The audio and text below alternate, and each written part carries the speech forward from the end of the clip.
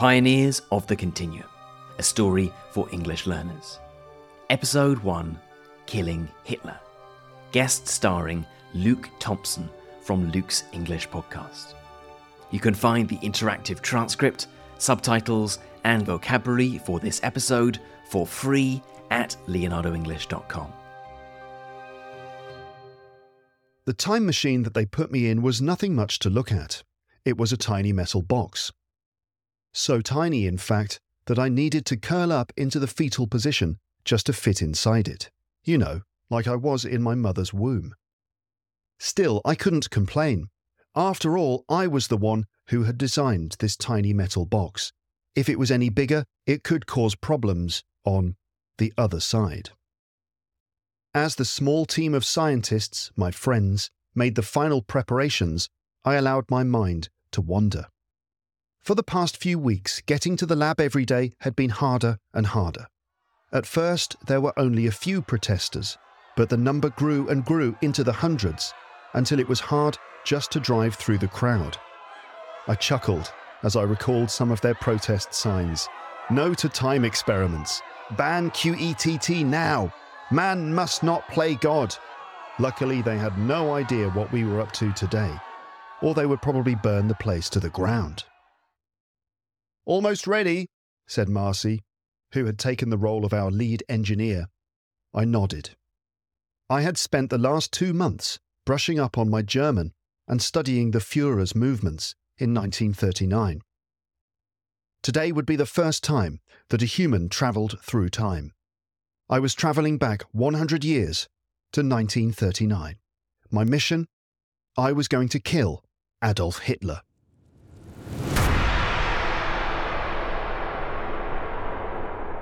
It was indescribable. In the blink of an eye, one world was gone and another was in its place. It was cold, damp. The box was gone. I uncurled from the fetal position and looked around. On the walls were expensive cognac, Bordeaux, Burgundy and champagne. I was in a wine cellar. The wine cellar of the Kirstein House, the Eagle's Nest, Hitler's favourite retreat.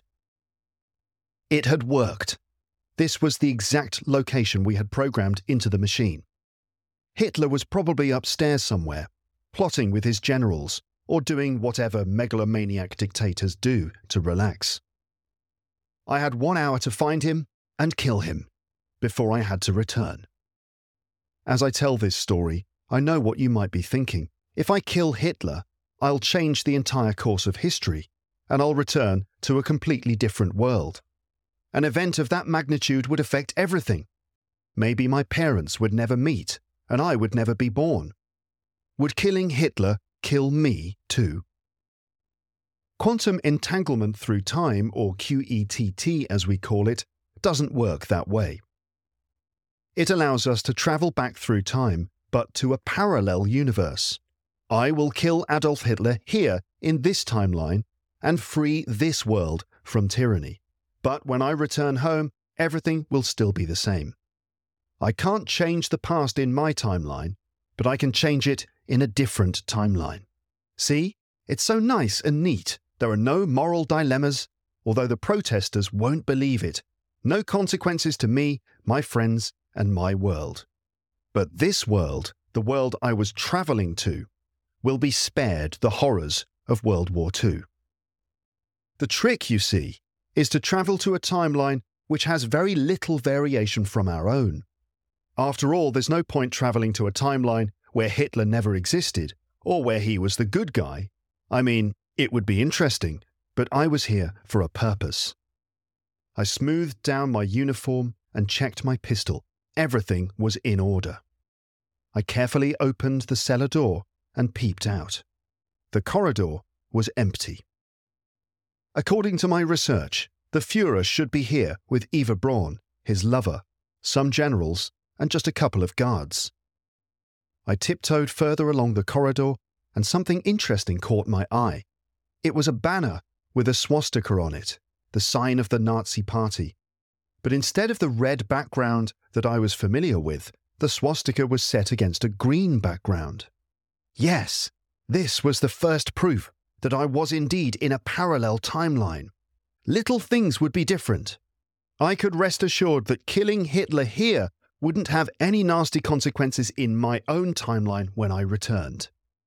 I snapped a picture of the banner using the device embedded in my arm and moved on. I found a window looking outside. 4 guards in military uniform were chatting and smoking beside the entrance. They wore green swastikas and their helmets were an odd shape, different from the photos I had seen. This was good, very good. Hitler had posted the guards at the entrance so that he could be alone inside with his family. Now to find him and put a bullet in his head. I came to a large room with 5 people sitting in it, facing away from me, towards the fireplace and chatting animatedly. One I recognized as Eva Braun, Hitler's lover. The others were surely family members. Hitler was not there. Again, this was fantastic news. Hitler must be upstairs in his study by himself. That meant that I could take my time, maybe speak with him a little bit first, before dispatching him, before putting a bullet in his brain. I sneaked slowly up the spiral staircase, removing my pistol from its holster, and finally arriving at a closed door at the top. From inside the room, I heard a cough, but no other sound. This was it. Showtime. I took a deep breath and gently opened the door. There he was. There was my man, Adolf Hitler, sat behind a huge wooden desk, reviewing paperwork. His black hair was parted harshly to one side in his trademark style. The little moustache that was so famous was gone.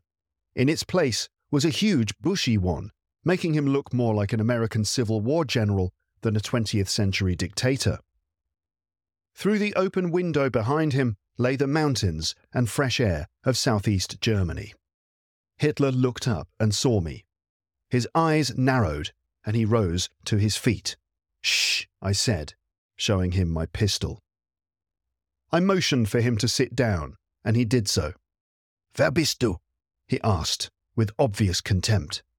Speaking in German, I told him my name. Winston. My father was a big fan of Winston Churchill, and he named me after him. It's how I became so interested in this historical period. "Winston?" Hitler scowled. "Are you British? What do you want? How did you get in here?" "I'm from the future," I told him. 100 years in the future. I travelled back in time to get here." He stared at me blankly.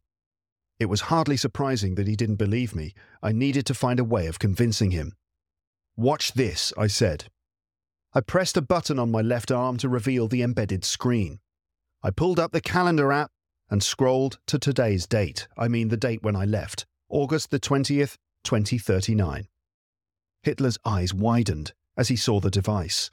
I knew that he was interested in magic and the supernatural. He probably thought it was magic, some sort of sorcery from the future. I was sure he believed me. "Why are you here?" I told him the truth, that I had come to kill him. To my surprise, he didn't flinch or reach for the pistol on his desk. He didn't look scared or nervous at all. "If you have come to kill me, then why haven't you done it yet? You don't have long. My guards come to check on me every 15 minutes. I pointed my pistol directly at Hitler's forehead. "I have time. A little time," I said, and continued.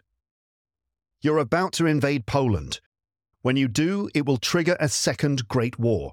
We call it World War II. Millions upon millions of people will die. Millions of Jews will be put in camps and executed. Women and children too. New weapons will be invented, atomic bombs, that can kill hundreds of thousands in a few seconds. And it will all be for nothing because you'll lose this war. Germany will be destroyed and your enemies will divide the country into 2. The name Hitler will become hated throughout the world. 100 years from now, people will call each other Nazi or Hitler as an insult." Hitler was listening intently. Finally, he spoke. "You're lying. Why would you travel back in time to kill me if I lost? That is the part that I don't believe. No, I don't think I will lose this war. I think I will win, and that is what you have come back to change. You're an enemy of the Third Reich, that is all. I shook my head and accessed a newspaper from 1945 on my device. I tapped the screen and projected it onto the wall. Another tap and it was translated into German.